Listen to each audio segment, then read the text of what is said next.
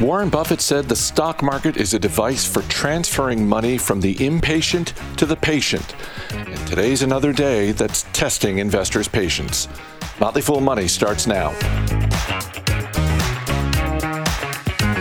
I'm Chris Hill, joined by Motley Fool senior analyst Tim Byers. Thanks for being here. Thanks for having me, man. Fully caffeinated, ready to go. Likewise. Before we get to the companies we're going to talk about, let me just say this for the dozens of listeners. We're in the middle of earnings season. Yes. And two things are clear to me. Whatever company you own shares of, don't expect them to get the benefit of the doubt. That is the environment that we're in right now. It happens from time to time. There are other periods of time where we've seen the opposite, where everybody gets the benefit of the doubt. And unicorns for everybody. Exactly. And we're soaring. The other thing that's clear to me is there are two types of challenges that companies face. One is just individual to the company, and we'll get to that in a second. Sure. And the other is the big bucket challenges, things like global supply chain, inflation, labor and hiring. And I think it's worth everyone taking a moment looking at the stocks in their portfolio and saying, okay, in terms of the big bucket ones, which companies do I own are affected by global supply chain? What do I think? Which leads me to Meta Platforms, because this is a business that is dealing with a lot of challenges. I would argue that inflation is one of them. They've got a big bucket challenge just when you think about ad spend, but they are also dealing with Apple's change to its operating system, the whole privacy changes Apple did. That's going to hit Facebook to the tune of $10 billion. They are investing heavily in their own metaverse aspirational operations. They are dealing with a lot. The stock is down more than 20%. Before we get into Mark Zuckerberg, because I do think this is a moment for the CEO, when you look at Meta Platforms at this moment in time, what stands out to you? This is going to be a reckless statement, Chris. So I fully expect to be challenged on this one.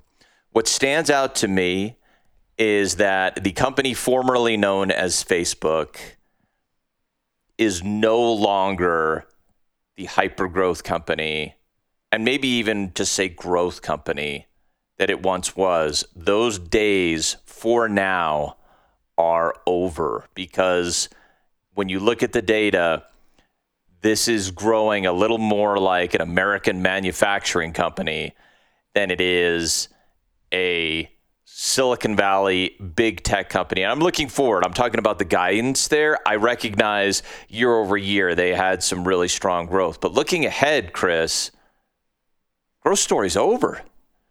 I was with you right up until the end. Because this, even with the drop today, this is a $900 billion company. So even if they weren't dealing with the challenges that they are dealing with, right, you get to a certain size and it's reasonable to think, okay, the go-go growth days are over. We're moving into a different phase here, and investors should factor that in. Really? We're going to put them in a category with 3M? I mean, I'm not knocking 3M, but really, you're going to put them in that category? Well, like I said, it's a reckless statement. Now, okay. So it's the reason it's reckless is because there are other companies that have been there.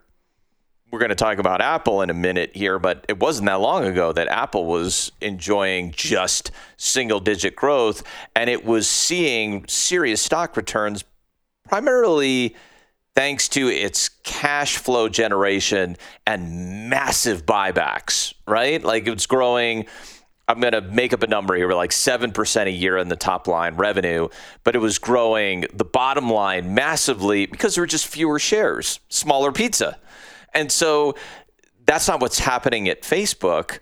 I'll just call it Facebook for now. But the year-over-year growth expected coming in fiscal Q1 of 2022. So we just ended, and overall growth was up, during the quarter, 20%, roughly 20%. If you are going to take the midpoint, let's just take the midpoint of next year, which is $28 billion for the coming quarter. If you take that year over year, you are talking about, Chris, like basically 1%.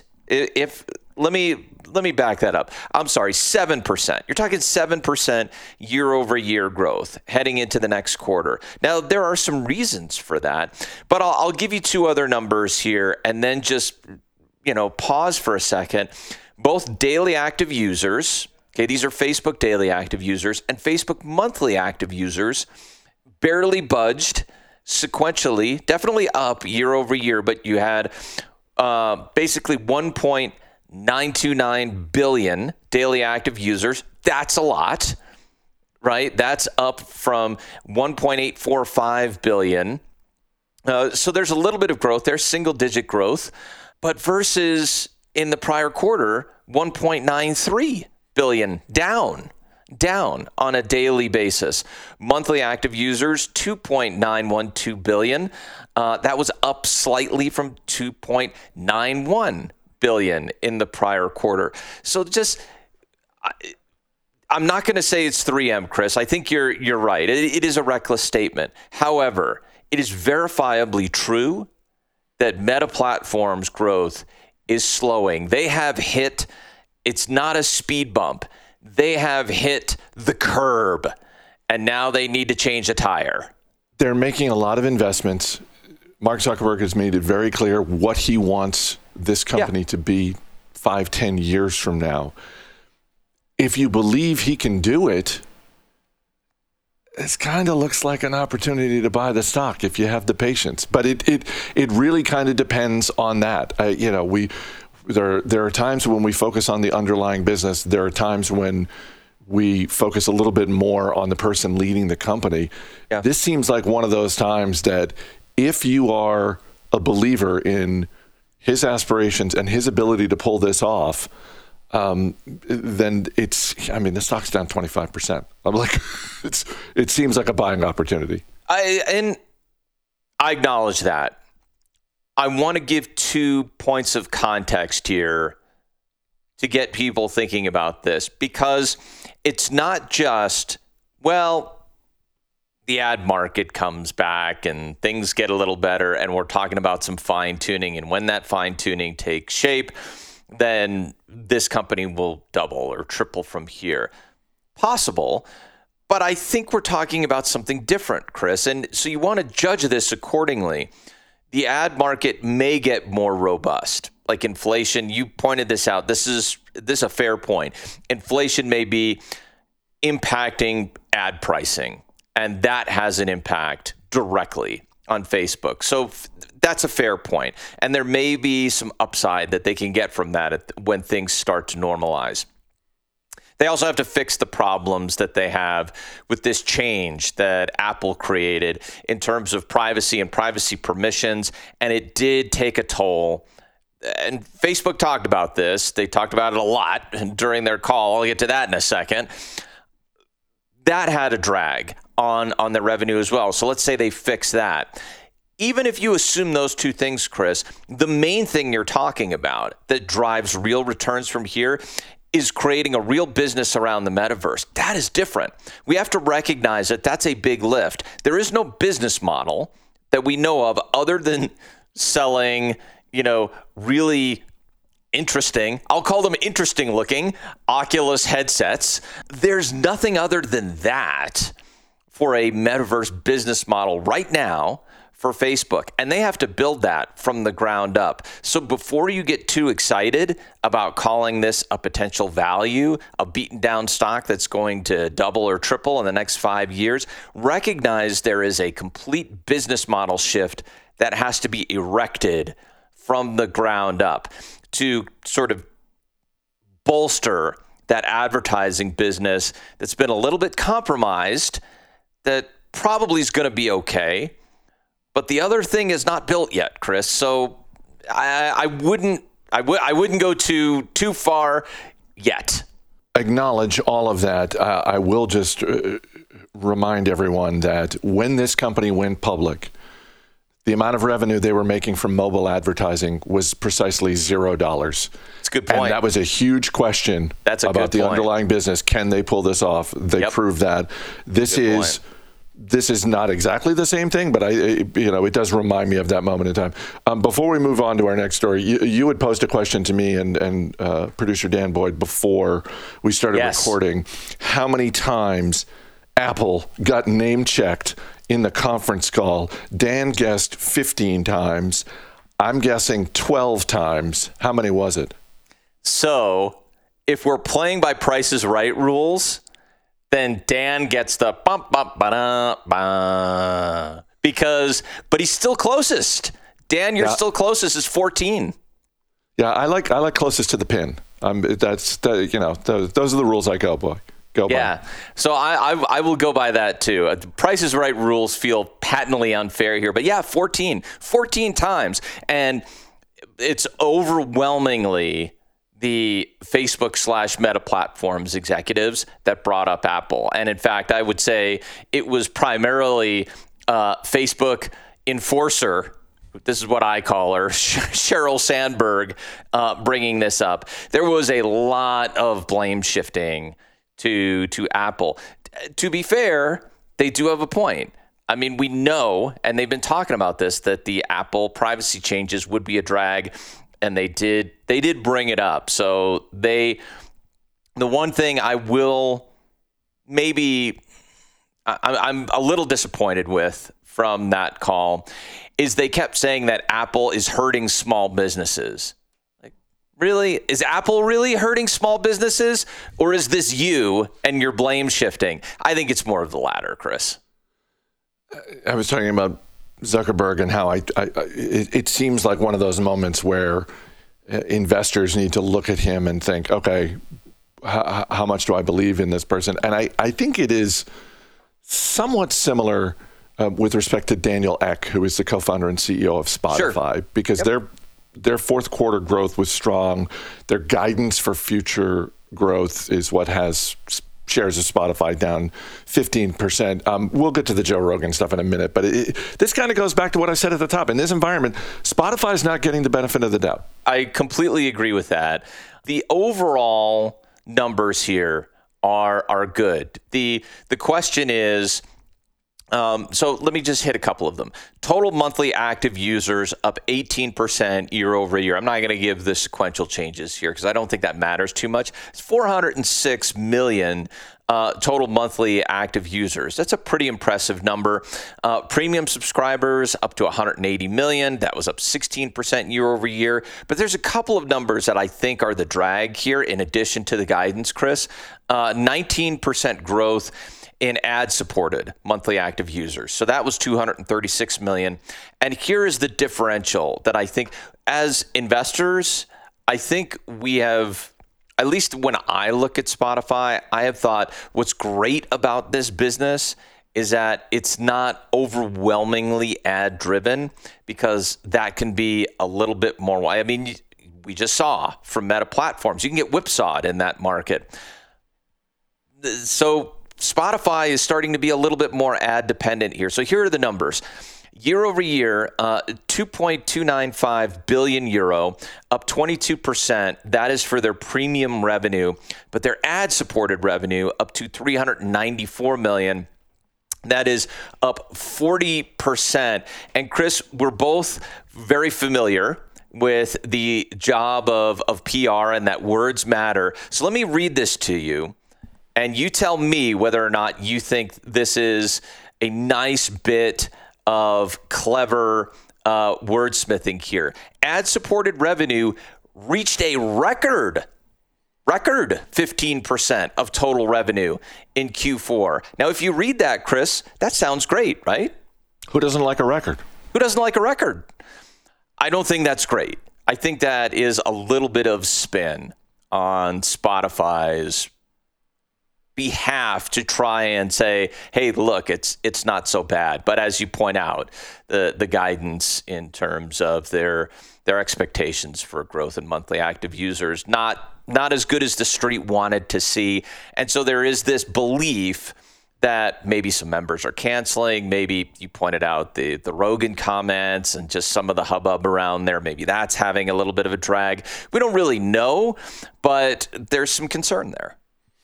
I watched Daniel Ek on CNBC this morning. He was getting questions about the quarter, about the growth guidance, and about Joe Rogan. And I thought, he talked about they have a balancing act that they're trying to pull off. They're, the creative expression along with the safety of people who use the Spotify platform. And Ek struck me as impressive in the sense that he wasn't really ducking tough questions. Yeah. He's clearly an engaged leader of this business. He's engaged with all the appropriate parties. It reminded me a little bit of Neil Brennan, who's one of my favorite stand-up comedians, had this thing where he was talking about entertainment media, but I think it applies to the investing world as well. It's just sort of the whole notion of, a story bubbles up and it's like, well, this seems like it's a problem. And Brennan said, if I ever get in that situation where someone's going to write an article like, Neil Brennan's take on this topic is problematic, I'm just going to say to the reporter, do me a favor, wait 1 month. Yep. Wait 1 month. And if a month from now you still want to talk about this, yeah, I'll talk to you about this. I'm not equating the Rogan stuff with that, but we were talking before about Facebook, and there was a point in time where Cambridge Analytics was the hot topic, and what is this going to mean for the business? People boycotting Facebook. These things often have a small shelf life. I think it benefits Spotify that the guy who's running the company is taking everything very seriously. Yeah. Is out front. He's not sending out, a PR person. He's out there himself. I think that matters, and I think it's to their benefit. I think so too. I also would say that you get credit for being thoughtful, balanced, and willing to address tough questions. I think in Spotify's instance here, they're not going to get credit for being on the right or wrong side of the issue. They would get punished no matter what side of the issue they chose to be on. The only thing that matters is we're a business. We've hired this person. We want to hear concerns. We're going to be as balanced as we can be. And please give us your hardest questions so we can address them. And if they do that, I think they're going to be okay. But we shouldn't presume that this is going to be easy, that it'll blow over quickly. I think they've probably done a decent job so far. But this also kind of speaks broadly, Chris, to one of the underlying, I will call it a weakness. It is a weakness in Spotify's business model, is that it's two-tiered. They have the ad business, and then they have the premium business. They really favor one. They want the premium business. That's what they really want. And the future of the business really can't be too influenced by that ad-supported business because, as we know, podcast ads are just different, and Spotify handles them differently. So that ad-supported side of the business, that's largely music. That has really not that much to do with the podcasting, not from what I can see. But podcasting is a big part of the future of the business. So they kind of have to figure this out and ride this out. So the structural weakness is the more we see Spotify relying on ads, the more it sort of raises questions about the investments they're making in podcasting. And so I'm going to be paying a lot of attention to that revenue mix. I know they spun it positively. I want to start seeing it reversing. Let's get more premium revenue. Before I let you go, give me 30 seconds on Align Technology. This is the maker of Invisalign dental braces. Good looking fourth quarter. They said revenue this year is going to rise by 20 to 30%. I get that's lower than last year's growth of 60%, right. But come on. Yeah. And The problem is that that's such a huge deceleration that it raises questions. I'll just mention this one thing. There are questions about Align that's coming from inside of our Fool community. One of the things I love the most about the Motley Fool community, this is inside our premium discussion boards. We have at least one, I think it's a couple of orthodontists, professional orthodontists who have said, we're looking at ways to get away from Align technology. And I thought that was fascinating. And I don't think it's really happening yet. The way these orthodontists were describing it is that, what we really want, those Invisalign liners, essentially what they are is something that you design and then you send it out and Align makes that for you and then you get it back. And so you pay a pretty big premium for this. Could we sort of figure out some of these designs and do it ourselves in the office with 3D printing? And I thought, well, now that's interesting. So I don't think Align technology is being disrupted yet, but you see that large decline in the growth, and you start to wonder, are some dentists making different decisions about how much they want to rely on Align technology? I don't know, but this feels like something to watch, Chris. Feels like an area to just be cognizant of. Don't presume that the sell-off is entirely unjustified. Maybe do a little bit more digging, and the Motley Fool discussion boards are as good a place as any to do it. Tim Byers, great talking to you. Thanks for being here. Thanks, Chris.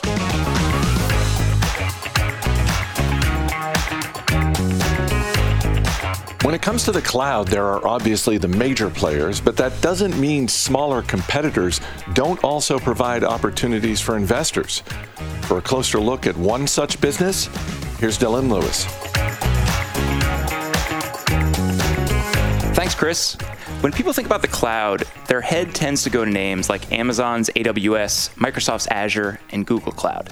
Today, we're diving into a much smaller cloud player, DigitalOcean. Joining me is Brian Frolde. Brian, a lot of people may have heard DigitalOcean recently. Let's talk a little bit about where they exist in the cloud market and who they are. Yeah, and you mentioned that they were smaller, and they're smaller in numerous ways. So first off, DigitalOcean's market cap is about $6 billion. That's obviously several orders of magnitude smaller than the big players in the space. But they're also interesting in that they focus on the smaller end of on the market. So the company is focused on providing infrastructure as a service and platform as a service, primarily for small and medium-sized businesses. When it comes to as a service, I think people are used to hearing us talk about software as a service. They can probably surmise what infrastructure and platform as a service might mean, but let's actually define it here because I think it's important. Sure. Infrastructure as a service, or IaaS. This is basically the back-end IT infrastructure for running applications and workloads in the cloud. So this would include things like cloud-hosted servers, whether they're physical or virtual, as well as the storage and networking. Platform as a service is everything that's built on top of infrastructure as a service you need to actually run the application. So this would be the operating system, storage, databases, middleware. And then on top of that would be the software as itself. And that's where we include in the software as a service category. And that's just ready to use cloud hosted application software. So when it all comes together as a customer offering, what exactly is DigitalOcean providing to customers? And what does the relationship with their customers look like? Sure. So DigitalOcean is focused on the infrastructure as a service and the platform as a service. As you teed up, kind of like Amazon Web Services, Microsoft Azure, and Google Cloud. However, they are focused specifically on small and medium-sized businesses. You wouldn't think there would be room for them to compete in that market, given some of their competition, but they've done a good job about carving out a little niche for themselves. And by niche, I mean they already have nearly 600,000 customers that are spread across the globe. And what's interesting about that is already the company, about 65% of the company's total sales come from outside the United States. So developers and small businesses hire and rent from DigitalOcean to handle all of their basic website functions. So that can include hosting it, compute power, providing a cloud-based VPN, maintaining a database, and basically everything that they need from the back office perspective to have their software up and running. You mentioned before that this is a company that is operating in the space of titans. I think it's safe to say that this is a David to many companies' Goliaths. It is easy when you look at those market dynamics to say, how does this company stand a chance, right? These big companies have this wrapped up. I think it would be tempting to say that for infrastructure as a service and platform as a service, but I think the way this market breaks down and the way that the customers exist and those relationships show that there's actually a pretty good opening, and that's often a misguided way to look at some of these bigger tech markets. Yeah, that was my initial inclination to be like, there's no way a company can compete against the cloud titans that are out there. But DigitalOcean's numbers clearly suggest it's doing just that. And I think its focus specifically on small and medium-sized businesses is what is allowing it to stand apart. So the company points out that small and medium-sized businesses just have different needs and different pricing sensitivity than the big cloud providers can offer. So a lot of small companies just need very simple runtime environments, and they want to get it at an affordable, straightforward price. So DigitalOcean really prides itself on simplicity as well as low cost. In fact, if you go to the company's main website and price things out, they have a price comparison tool where they can show you how much your needs would be hosting on DigitalOcean versus all three of the major tech titans. And just to give one number out there, bandwidth on DigitalOcean's platform costs about 1 cent per gigabyte per month. For comparison, the nearest closest big boy would be about 5 cents per month, so about 5x the cost. So DigitalOcean is really going after customers that want simplicity and low pricing. That direct comparison is so effective for storytelling for them and being able to acquire customers. And I think I've heard some people kind of liken DigitalOcean to an early Shopify in the sense of when the company was maybe a $2 to $4 billion company, not the $100 billion company we know it to be today. And a big part of that, Brian, is it's easy when you look at these markets to kind of ignore the needs of those smaller players because it takes a lot of small fish to become worthwhile for some of these businesses to go after. The reality, though, is if you can create an option that works for those small players and then grow with them in a symbiotic way, it can become a very large business, as we've seen with the likes of Shopify. Yeah, for sure. The comparison to Shopify isn't exactly one-to-one, but the company is following a similar pathway. So Shopify initially got its start by really catering to the needs of small individuals and small businesses that just wanted to set up a shop online. And for a lot of reasons, some small businesses didn't necessarily want to have to rely on huge e-commerce players like Amazon and Walmart for everything. So for them, building a site on Shopify in order to build a direct relationship with their customers really made sense. You can make a similar argument for DigitalOcean today. Some small and medium-sized businesses don't want to have to deal with the complexity and the power, and they don't need everything that Amazon Web Services or Microsoft Azure has to offer. And they really just want to get a website up and running or a platform up and running globally, and they want to do so cheaply and affordably. So that niche is providing DigitalOcean with an area to carve out market share for itself. All told, the company has turned a lot of small businesses into a pretty decent top-line number, just about $400 million over the last 12 months at a 58% gross margin. They grew revenue at a 37% clip last quarter. We know that the cloud in general is a very high-growth space. And when we look at the growth that this company experiences, Brian, in typical as-a-service fashion, this is a mixture of new customer acquisition and growth in spend from the existing customers that they have. And the company is doing that very, very well. And to throw some other metrics out there that we like to track with companies like this, the company's gross retention, which is just keeping a customer from 1 year to the next, that figure is currently hovering at 86%. What that means is that they're losing about 14% of their customers in a given year. You might be alarmed by that, but that actually is just the nature of the kind of companies that DigitalOcean is going after and servicing. Small businesses and medium-sized businesses have much higher churn rates than they do in the enterprise grade, which is why the big players really aren't designed to go after them. The good news is, if you look at net retention, which not only includes churn but includes upselling, that figure has historically been hovering around 100%. So the company is keeping, from a revenue perspective, 100% or more in any given year. What's particularly interesting about that number is that it has grown quite rapidly over the last couple of quarters. In fact, in the most recent quarter, that figure jumped to 116%, which suggests that DigitalOcean is doing a better job about keeping its customers and upselling them even faster.